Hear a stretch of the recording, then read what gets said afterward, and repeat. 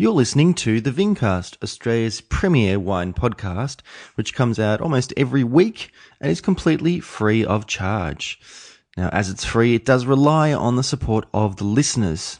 So how can you support the podcast? Well, a really easy way is to just get in touch with myself on Twitter or Instagram, Facebook, or via the website intrepidwino.com. You can also support the podcast by subscribing to the podcast, either on iTunes or the podcasts app on your iPhone, or any number of different podcast downloading platforms. Please give me a rating and a review, because it does help the podcast get out to a bigger audience and provides feedback not only to potential listeners but also to potential guests who you might want to hear from on this very podcast. You can also support the podcast by going to differentdrop.com/intrepidwino and purchasing some of the wines made by former guests and future guests of the podcast, remembering to use the special code intrepidwino at purchase. And of course, you can help by buying a subscription package to Wine Companion using the code Intrepid30 to get a 30% discount. So thank you very much, guys, for listening to another episode, and thank you for your support of the podcast.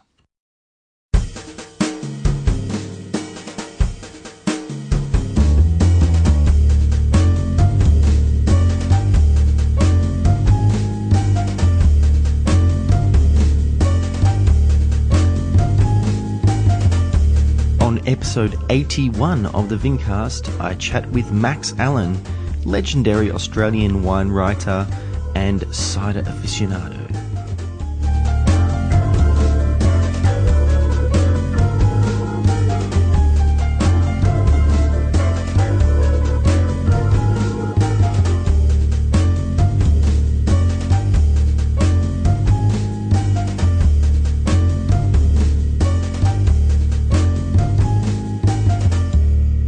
Hello there, ladies and gentlemen. My name is James Scaresbrook, otherwise known as the Intrepid Wino, and welcome to another episode of the Vincast. I'm really excited to share with you this week's episode with a really exciting guest, but I hope you enjoyed the most recent episode with Alex Byrne and got interested particularly in the Noisy Ritual program, which is, of course, the urban winery here in Melbourne. And you can sign up for the 2016 program and actually get the chance to make wine with some other wine lovers just like yourselves. And if you do that, don't forget to put in all your details when you're signing up in the dietary requirements section, put in the code TheVincast. That way they know that you heard about the program via the podcast, and they'll actually give you an opportunity to taste a bottle from 2015 program, so you'll get an idea about the kind of wines that you'll actually be able to get a chance to make.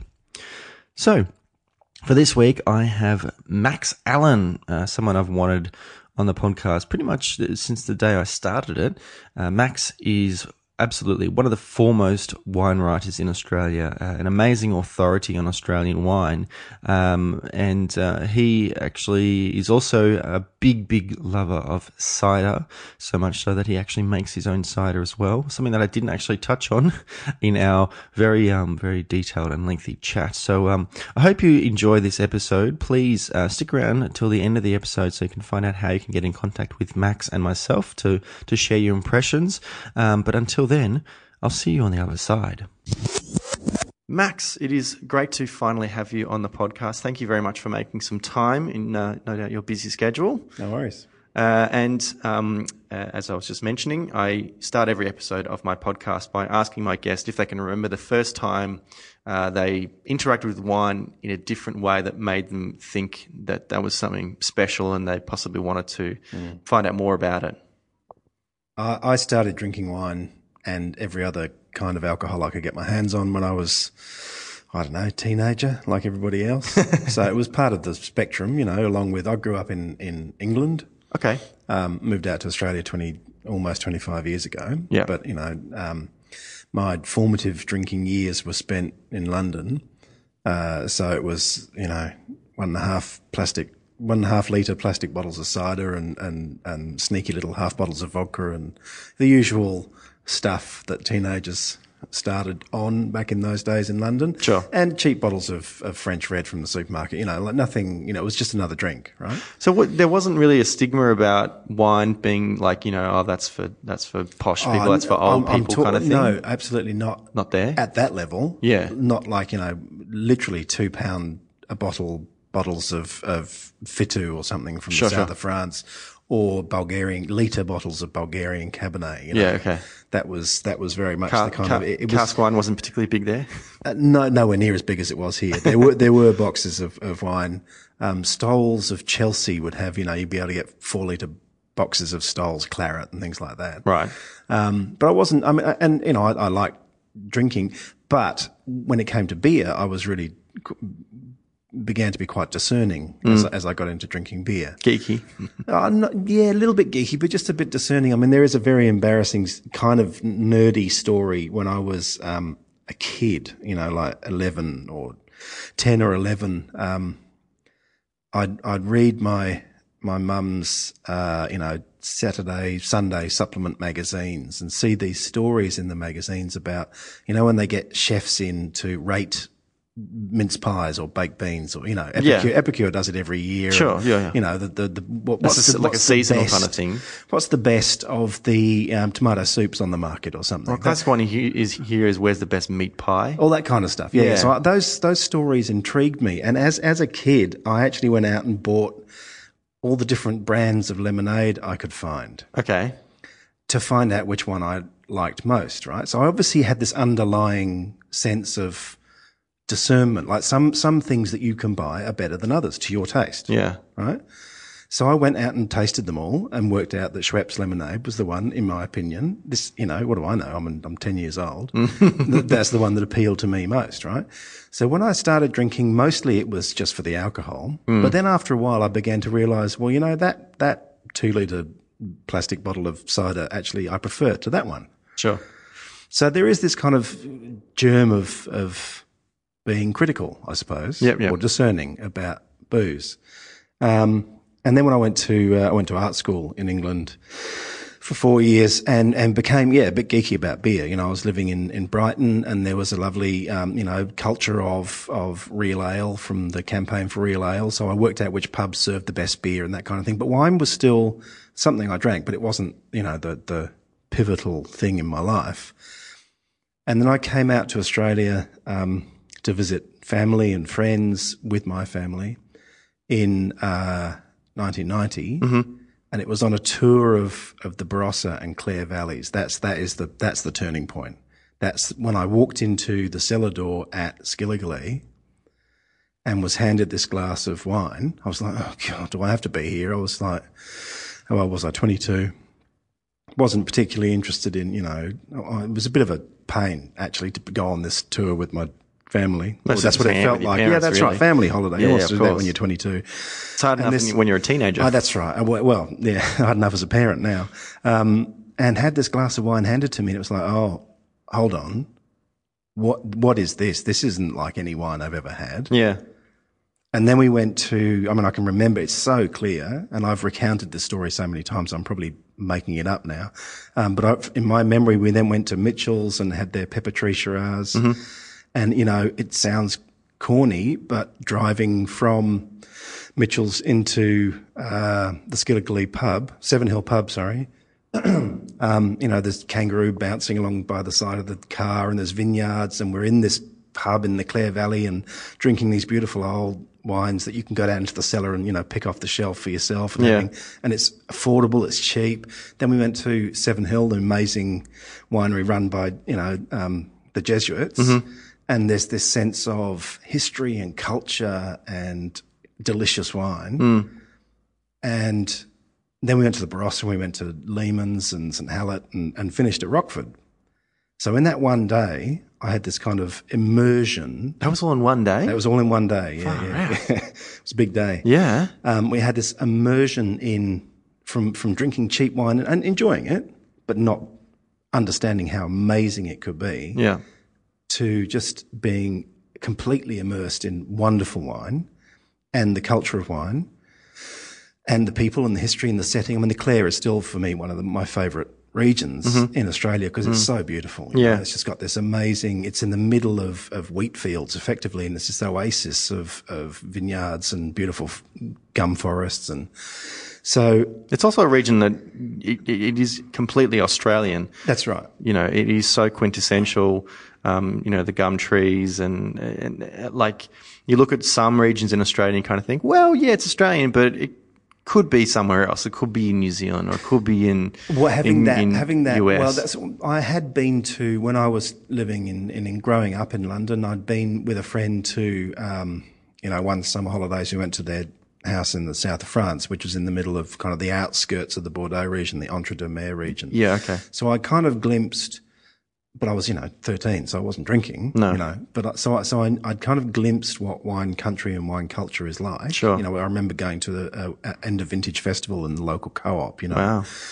And big long trestle tables groaning with local sausage and jugs of wine. And so I'd kind of, but you're still a kid at that point, so you're not really kind of engaged in that appreciation of wine culture. It's an appreciation of French culture, but it's not wine culture. But so my first exposure to Australian wine culture was, as you say, this quintessentially Australian region. So, and that was the turning point. That was when I went.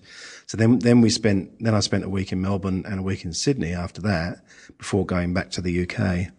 And so I discovered, this is early 90s Melbourne pub culture, and it was just when the licensing laws were beginning to be relaxed. So there was, much more accessibility to wine culture. And then, a relative in Sydney took me to a very fancy restaurant, Tony Bilson's place, when he had it near Circular Quay. Yeah. And back then, this makes me sound like such an old fogey, but back then, if you're there with people who are earning, I was with people who were still only in their early 20s, but one of them worked in hospitality, one of them worked in finance or something. So we drank Grange with lunch. Now, I know, but then, because not long after that, I moved to Melbourne and worked in a drive-through bottle shop. In the early 90s, we were still selling Grange for less than $100 a bottle. Yeah. Which is probably still a lot for those days. That's right. There wasn't else. Relatively speaking, yeah. Now you want to go and buy Grange you can't buy it in a local drive-through bottle shop for a start. No. And you got to pay $700, $800 or $600, $800, and a restaurant nothing under $1,000. Yeah. That kind of quality restaurant. So it's for current vintage as well. Inaccessible. Yeah. Whereas back then, so in that space, what I'm saying is in the space of 2 weeks, I'd had my first mind-blowing wine experience and drunk Grange. Yeah. What else am I going to do? You know what I mean? It's like my life path had changed in that I just had to learn more about wine. That was just like, what is this incredible world where that 10-year-old boy who tastes all the different lemonades is allowed to play in a field that involves drinking alcoholic beverages. Yeah. And going to wonderful places and so I went back to the UK and got a job in a bottle shop. You were studying at art school? Had been, yeah. So I finished that. So I worked in a wine shop for a couple of years. Decided to come out to Australia to move in with a woman I'm now married to. Yeah. And in between worked on the International Wine Challenge in London. Okay. So that was where I met wine journalists like Robert Joseph and Oz Clarke and James Metcalfe. How did you get involved with that? Oh, I just they were looking for people to be stewards for the 6 weeks of the show or whatever. Yeah. So I spent 6 weeks or longer, I think, unpacking boxes and cataloguing bottles and doing, because even back then in 92, it was still 5,000 or 6,000 entries or something ridiculous. It was a huge undertaking. Sure. But again, a compressed wine education. Okay. Because we were opening for the period of the wine competition tasting for the Wine Challenge in London, we were opening, 20 Burgundies for the Burgundy bracket to be tasted. Yeah. And once the judges are finished with those bottles, what are we going to do? We're going to taste them. Sure. So it was this incredibly intensive education in wine. And they were quite supportive about that? Like they kind of encouraged you to taste the wines? Yeah. So the people they attracted to those events are usually people like me who were just beginning out on their kind of, Sure. career. So there's a lot of glass washing and unpacking and lugging of boxes as well. But that's good. That's fine. Of course. So you said that like that's how you kind of got introduced to wine journalists, wine critics, right. that kind of thing. So I thought. So that was when I thought, well, hold on. Here are some people who are. Well, they obviously love wine.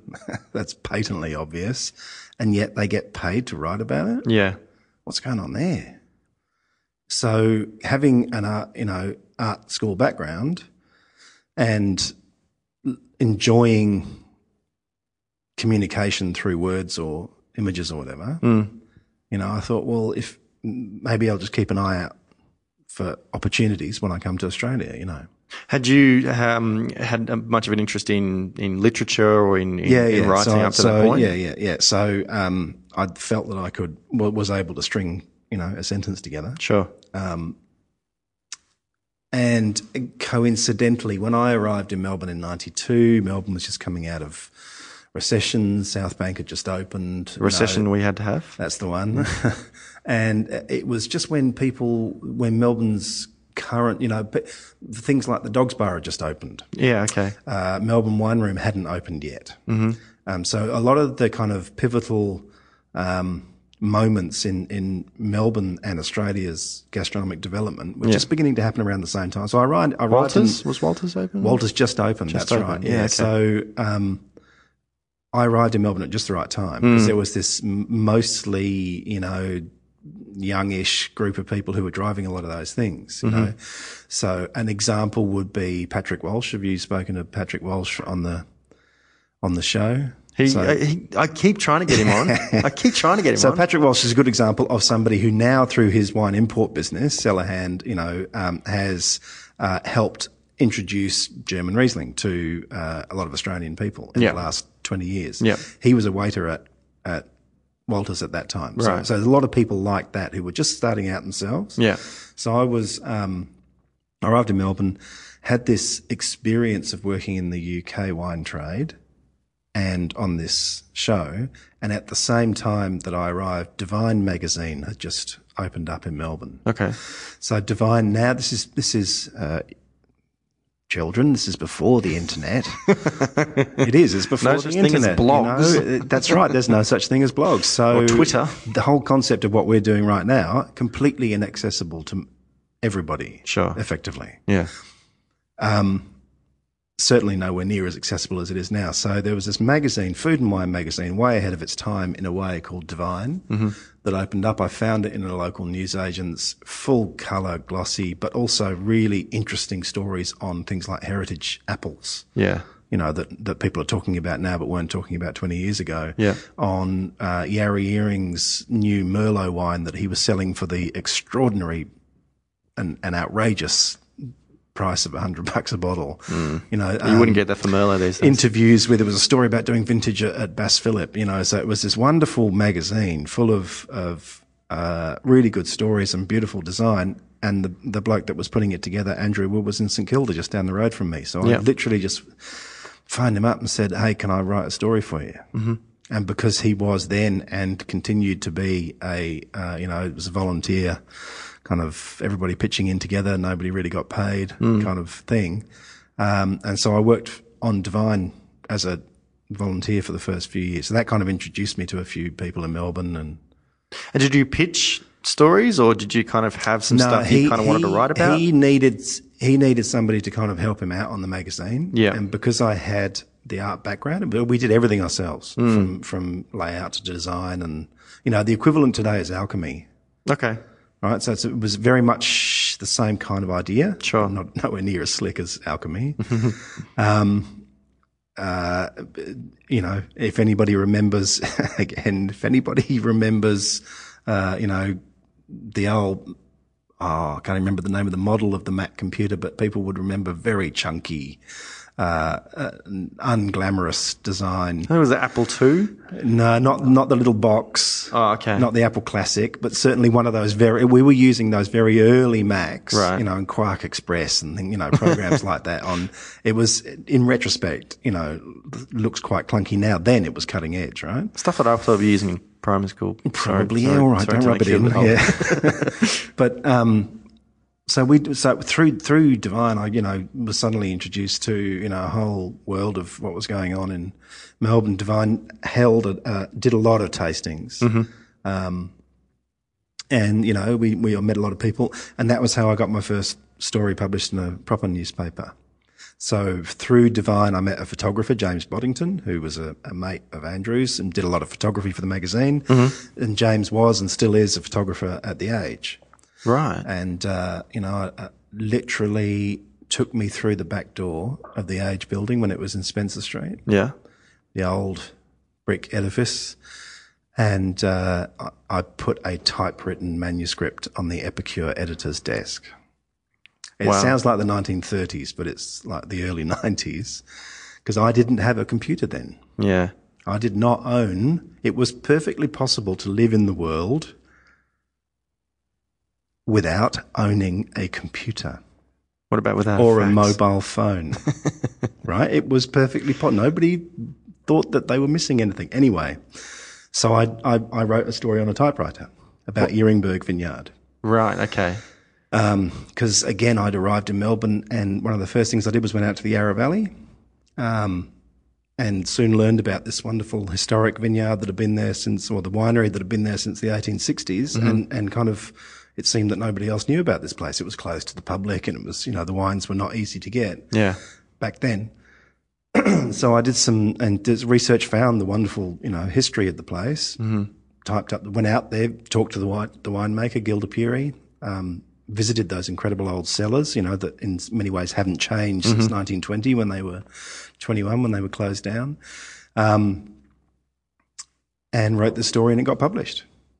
Far out. Yeah, I know. Now it's in the same way that you had the opportunity to drink Grange that first week. It's sort of like going into Epicure and just sort of saying, I've written this story, and being lucky enough to have it published is but not really going to happen these days. But as I say, I could string a sentence together. Yeah, of course. And still, why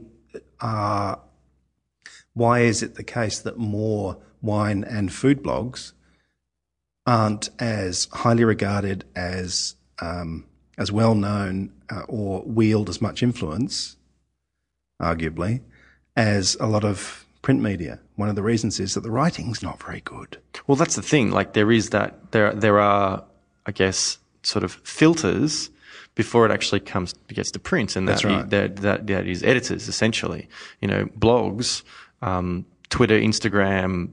Just the wine logging apps.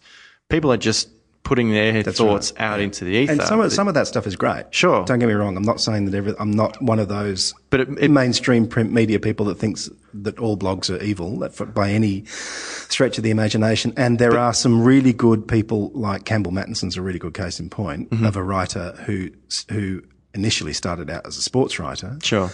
Fell in love with wine. Very similar story. I'm sure we all have. Anybody who's decided to make wine their life has a similar story to mine. You've teased these stories out of other people. Campbell started blogging and getting involved with the forums and writing tasting notes on other people's websites, and got noticed.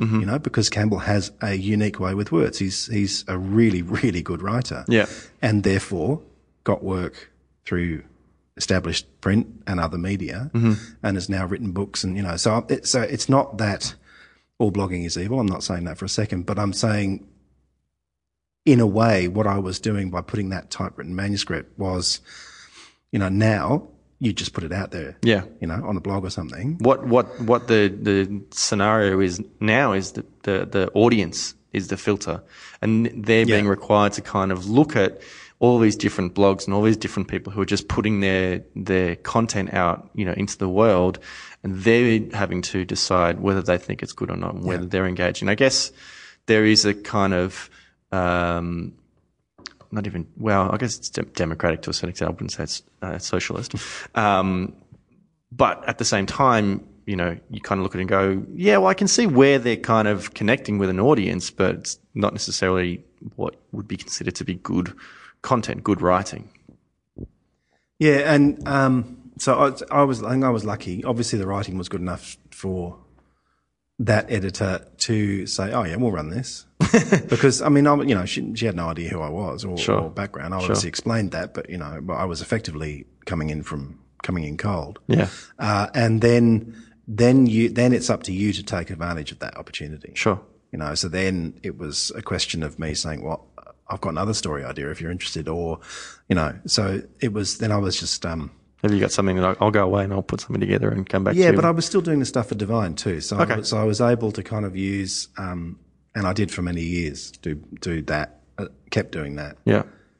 Were you able to support yourself with that kind of thing, or were you having to work as well? I worked in the drive-in bottle shop, McCoppin's in Johnson Street for years, and worked cellar door at Coldstream Hills. Mm-hmm. So for a while, a couple of years, or was it just one? Can't remember.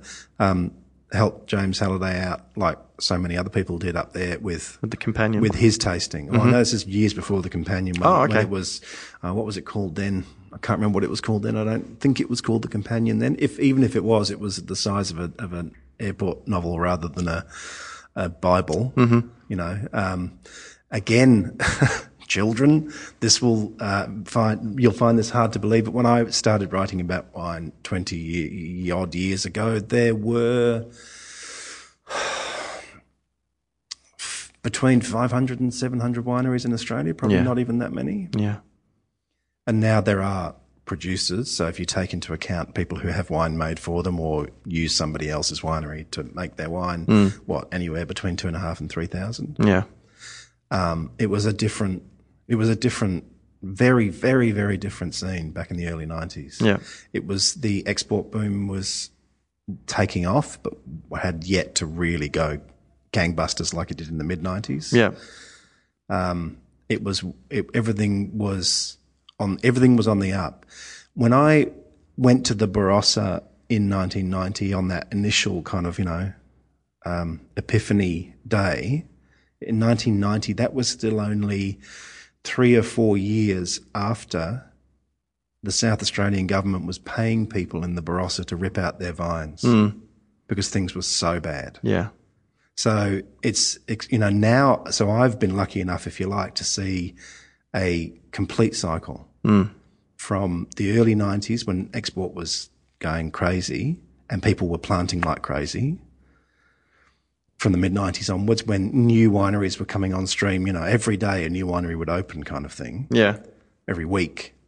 I've seen that. I've seen the crash at the beginning of the 2000s when exports stopped rising to the same extent, when we had the .com crash, all those other things that happened when Australian wine went from being absolute flavour of the month in the UK and the US to being completely on the nose. And nobody could win a trick. Nobody was interested in good Australian wine. And Australian wine this is in export markets, had completely cornered the cheap and cheerful end of the market, and nobody took it seriously. Yeah.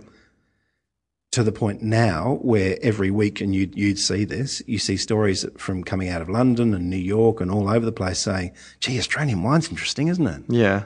Isn't Australian wine amazing at the moment? Well, it had to evolve. But it's exactly the same boom and bust cycle that Australian wine has been through over and over again for the 150 years of its history or more.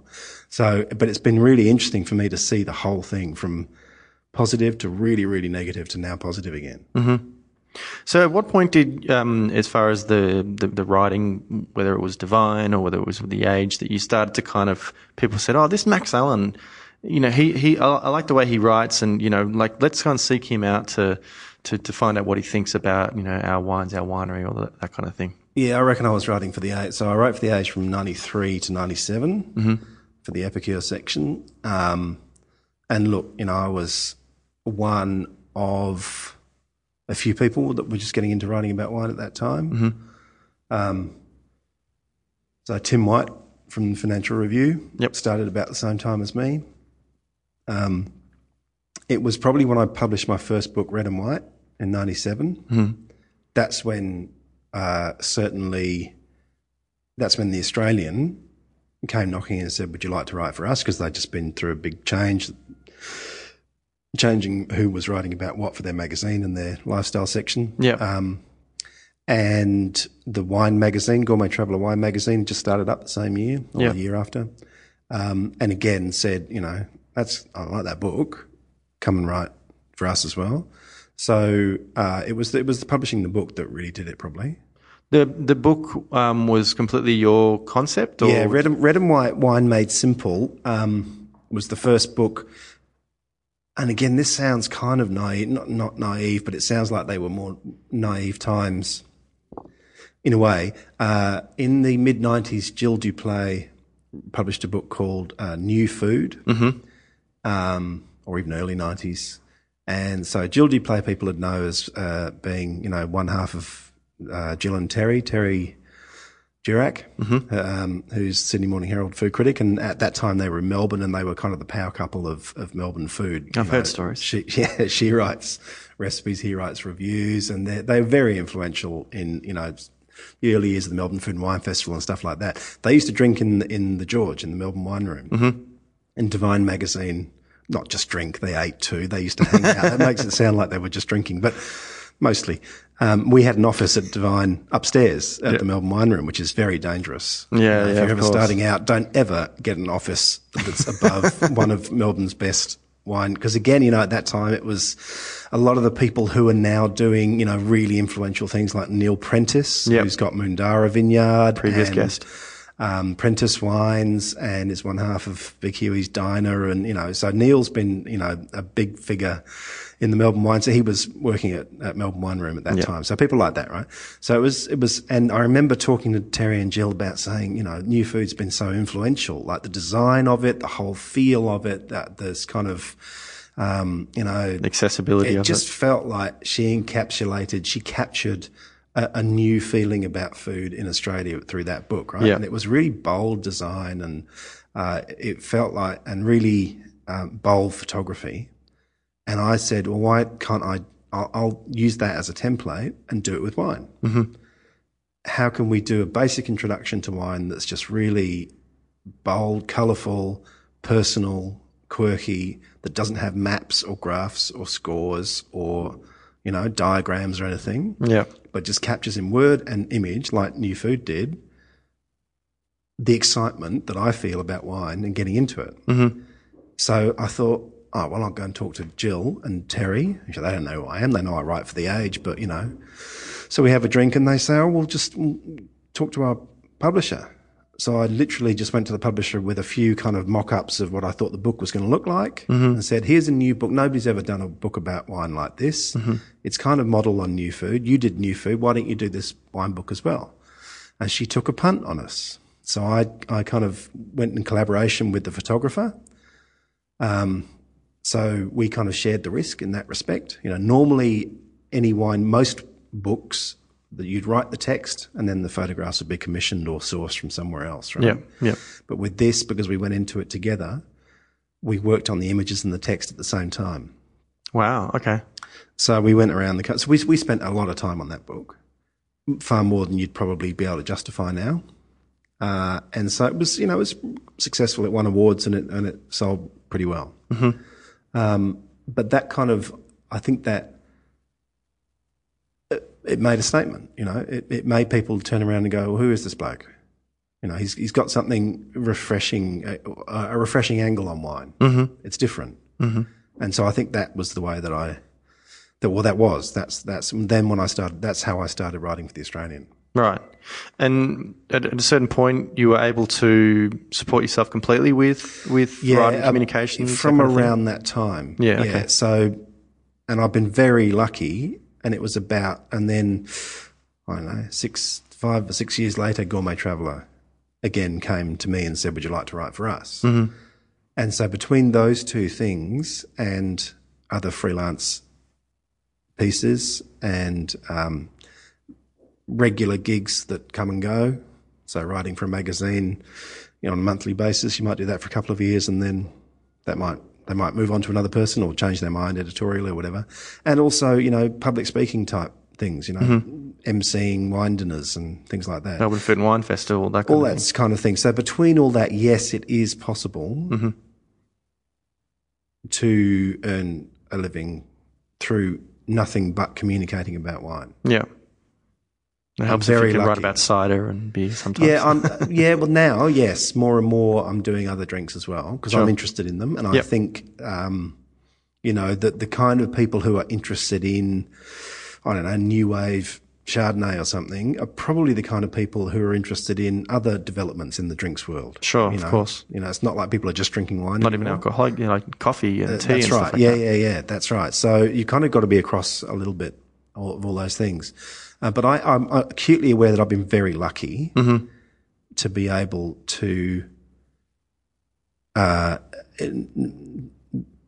support myself pretty much just on the writing and the communication without having to do other things. As far as the books you've written, how did you kind of come up with the concepts, or what were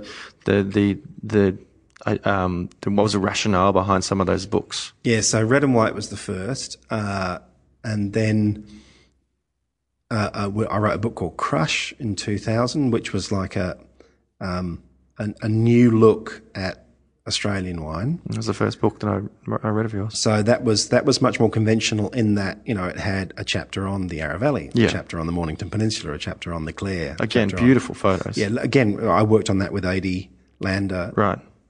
So it does make such a difference if you're out in a vineyard somewhere and you're writing about that vineyard and you're looking at what Adi's taking. It's going to influence how I write. So there is a connection between the pictures and the words, particularly in Red and White, that you don't realise when you read it, but it's there. We initiated that. Then there's other books that other people have asked me to write. So a publisher in the UK looked at Red and White and said, "Can you do something like that for us?" So we had to come up with a new take on what we'd already done. So we did that. In recent years, the book in 2010 called The Future Makers, which is about kind of taking Crush to a deeper level, and as in it's a much bigger book, and going into the issues that face Australian wine, such as climate change and changing tastes in different grape varieties and things like that. That was absolutely out of my. I drove that. That's like and encapsulated all the things that I was really interested in Australian wine. The next book I did was The History of Australian Wine. That was a commission. Right. So that was Melbourne University Publishing had been commissioned themselves to write this, or to turn a series of interviews just like this one that somebody had done with, a whole heap of people in the wine industry, many of whom subsequently died because they were very old when they did the interview. As people, movers and shakers in the industry throughout the 20th century, this guy spent a long time interviewing all these people, so that we had to, MUP were asked to kind of turn those oral histories into a book. So that was they came to me and said, "Can you?" That was just not just, but that was a job, if you see what I mean. Yeah. But something that I'm fascinated in, because I think if you want to understand where we are now in Australian wine and culture and where we're heading, you've really got to understand what came before. I think that's something that unfortunately gets missed with a lot of the young people.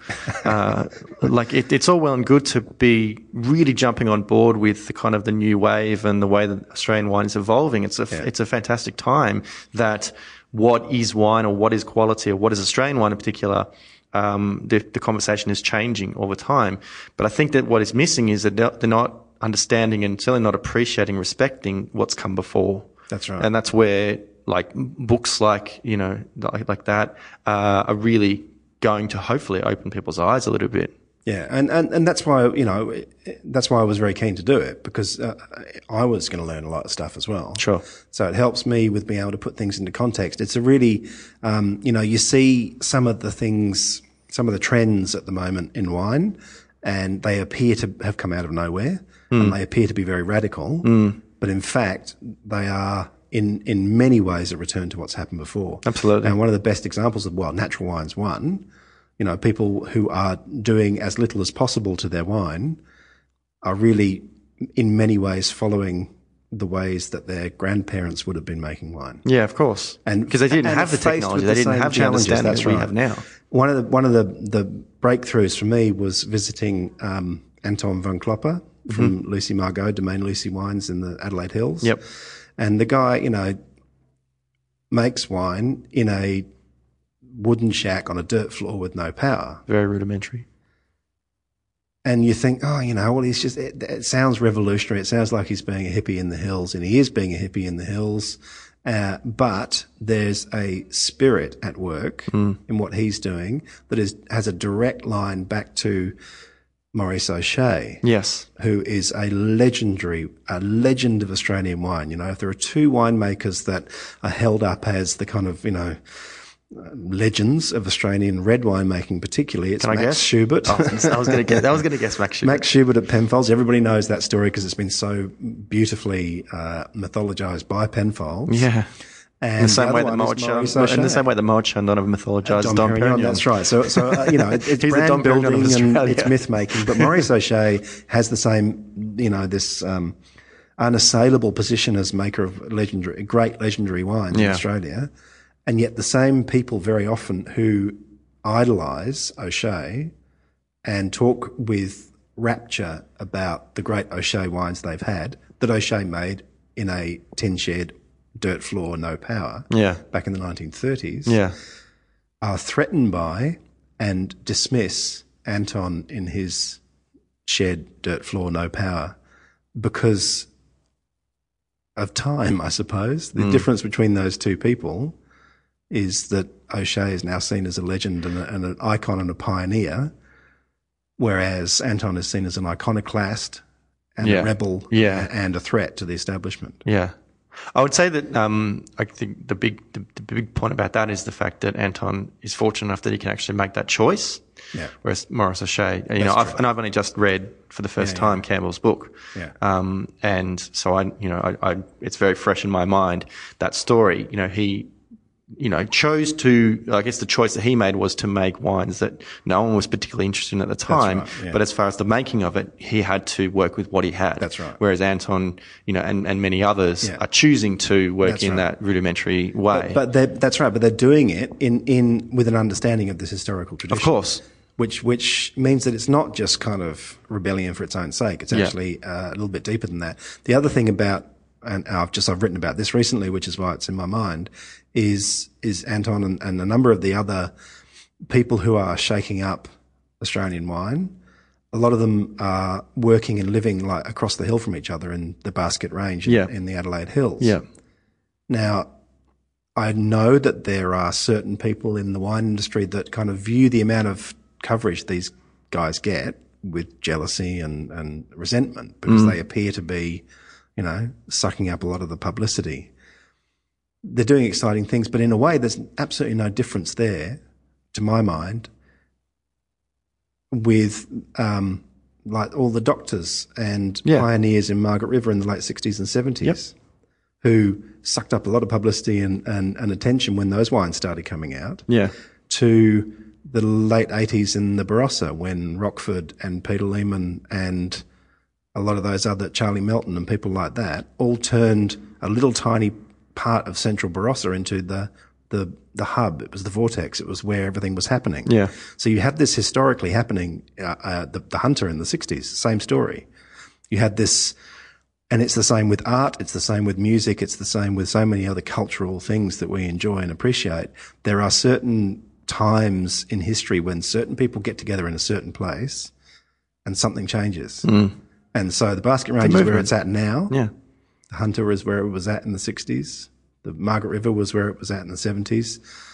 Marlborough was where it was at with Sauvignon Blanc in the 80s. You know what I mean? So there's this, if you understand the historical context, it helps really give you greater understanding of what's going on now and what might happen next.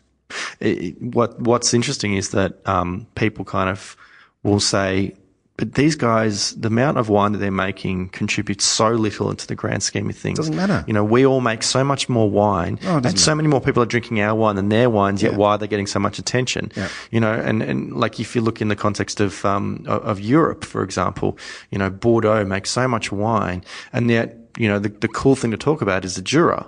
Yeah. And they say, but why is people so interested in Jura? They make so little wine and they're so rustic, and we make the world's best wine. I guess it's sort of the way that things change, the way that people's, I guess it's to do with taste, but the passage of time where people are taught that what wine quality is. And then when something comes along that kind of disagrees or there's some sort of conflict with what they perceive to be of quality or what they understand, then that creates sort of problems for them internally. You know? Yeah, that's right. And that's definitely what's been happening for the last few years. But that will change. Yeah. That's the other thing that history teaches you is that, you know, I'm, again, been doing it long enough to remember the craze for unwooded Chardonnay in the 90s. Yeah. You know, everybody had to produce a wine that was Chardonnay that was unwooded. And most of them were the most unbelievably vacuous, empty, boring drinks. Yeah. But they were popular for a while because they were different. Sure. To what had come before. And it was a phase that we had to go through. And that unwooded Chardonnay, the lineage of that is some winemakers realizing that if they backed off on the oak, they did actually reveal some interesting flavors. Sure. And there was a lightness of touch. And therefore there's a direct line between that crazy fad and the new wave Chardonnays that I mentioned before, which are lean and minerally and interesting. Textural. Not all of them. Some of them are pretty tough to drink, but you know, it's definitely, you know, been born out. These things don't appear from nowhere and they often influence other things. So for example, I can't remember a time when there's been so many young red wines on the market. Like back when I was starting out, January following the last vintage, so, you know, 11 or 12 months after the previous vintage, you might find one or two juicy young Pinots or something appearing on the shelves. Yeah. In May last year, I started seeing Shirazes from the vintage just gone. Yeah. So wines that were only 4-6 weeks old were already appearing on the market.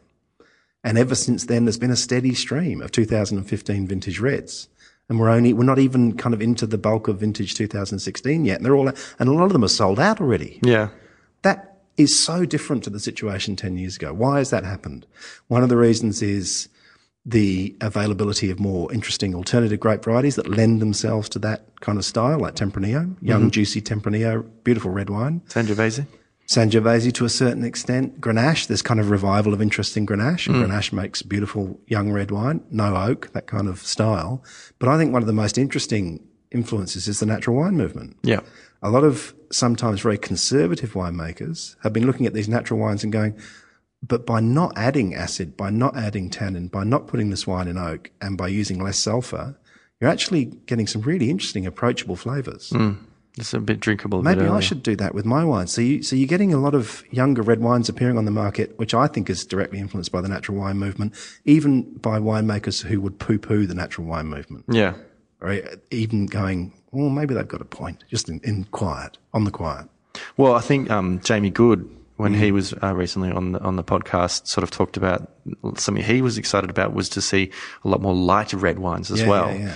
You know, like and breaking this kind of idea that you can't chill red wine. You know, I think that's an exciting movement as well. Yeah. It just sort of I like the blurring myself. I like the grey. I don't think that wine should be one thing or another. It can be numerous different things, and that's where it's an exciting time, I think, because there's so much change and, you know, people are breaking the rules to a certain extent, if rules even existed. So if you had to guess, if you wanted to share with me, what do you think may be the next interesting kind of movement? What's the next thing people are going to be talking about as far as wine in Australia?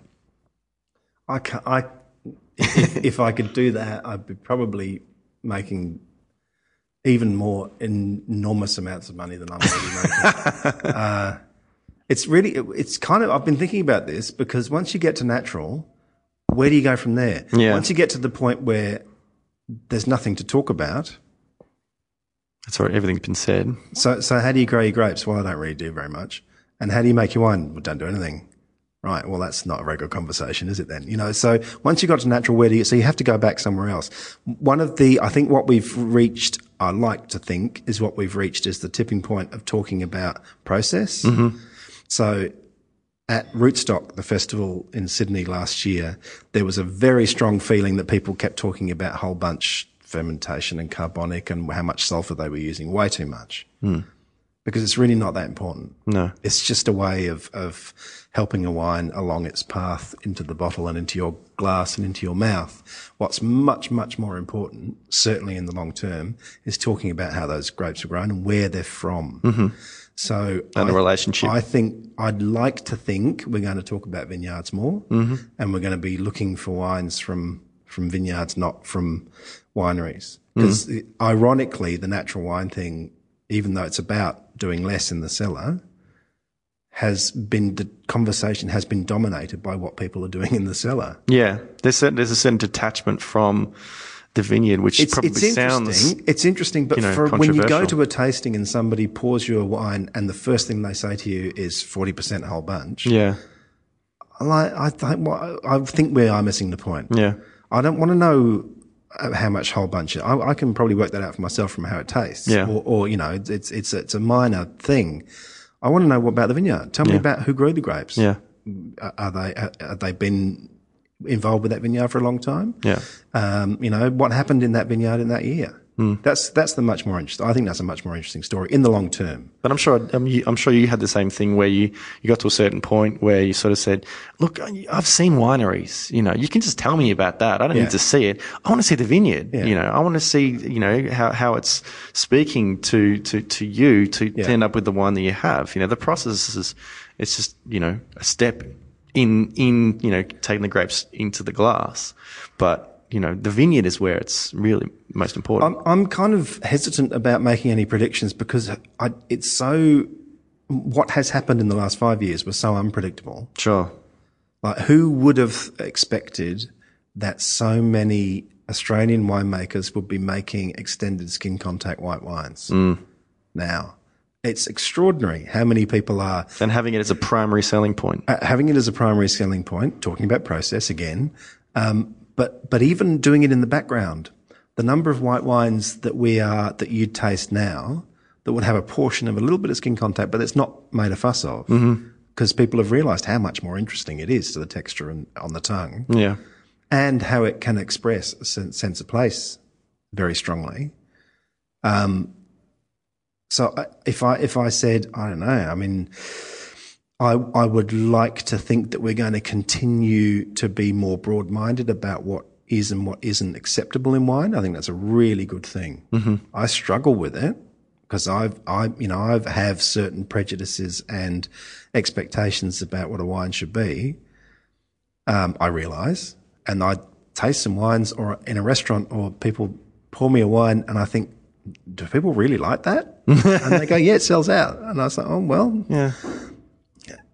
I really like the fact that all these challenges in wine are making people like me and some other critics feel threatened. I think it's really, really healthy. Sure. To have this discussion about, does it matter if a critic gives a wine 60 points out of 100 because they think it's too volatile or whatever? If that wine then does sell and sells really well, who am I to say it's a bad wine? Well, that's the argument against the export approval program. Right. Yeah. As far as a wine has to be of quality in inverted commas. And that approval panel has been exactly. scrapped. So we're in this very interesting. I don't know what the answers are. I'm not saying that I think that just because it sells out, it's a good wine. I'm saying that having a debate about that is really healthy and really interesting. Fantastic.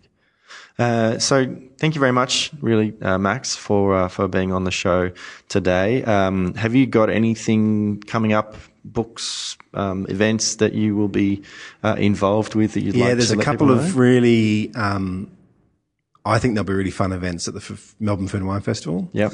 So one of them is a wild fermentation festival that's taking place in Castlemaine on March the 6th. Yes. And it's not just wine. There's be some really interesting stuff happening with wine, but there's also going to be sourdough bread making and kimchi and anything that involves kind of bacterial and yeast fermentation that is natural in some way, wild in some way, will be discussed there. I think that's going to be really good. And it's $25 too. It's like really affordable festival. Yeah. And the other one that's going to be a lot of fun is Richard Cornish, the food writer, and myself and Matt Wilkinson, the chef, are doing a dinner at a biodynamic farm in Gippsland where we're inviting people to come around and camp for the night with us. Wow. So you get to look at how the veggies are grown. Yeah. Matt will cook those veggies. We'll accompany them with beautiful biodynamic wine and cider. The cider is my own, made from biodynamic apples. And then we'll sit around the campfire and just talk shit. What an immersive experience. That'll be fantastic. Good. So go on the Melbourne Food and Wine Festival and check out the website and check out those two events. Fantastic. And as far as people kind of following yourself, social media, website? Twitter's the best way. I'm of that generation. Thank you for pointing that out. That just missed out on the kind of, need to really be on top of the internet. And it's dreadful, I know. But Twitter, is the best way. Max Allen Wine. Fantastic. Well, like I say, thank you very much. And I'm looking forward to sharing a wine with you very soon. Thank you. And as always, thank you for listening to another episode of the Vincast. I have been James Scaresbrook, otherwise known as the Intrepid Wino. Please do get in touch with me and Max if you like to share your impressions of this week's episode. You can send me an email at thevincast@gmail.com.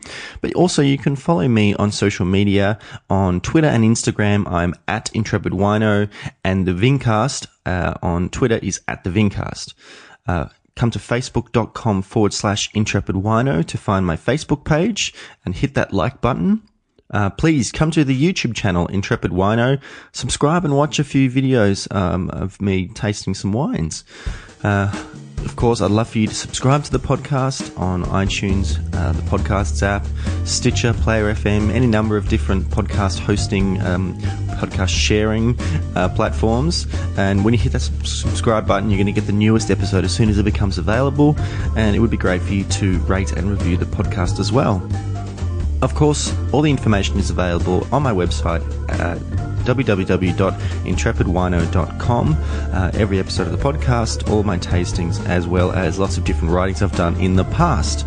Thank you guys. I hope to have you on the next episode. Very exciting guest again. But until then, bye.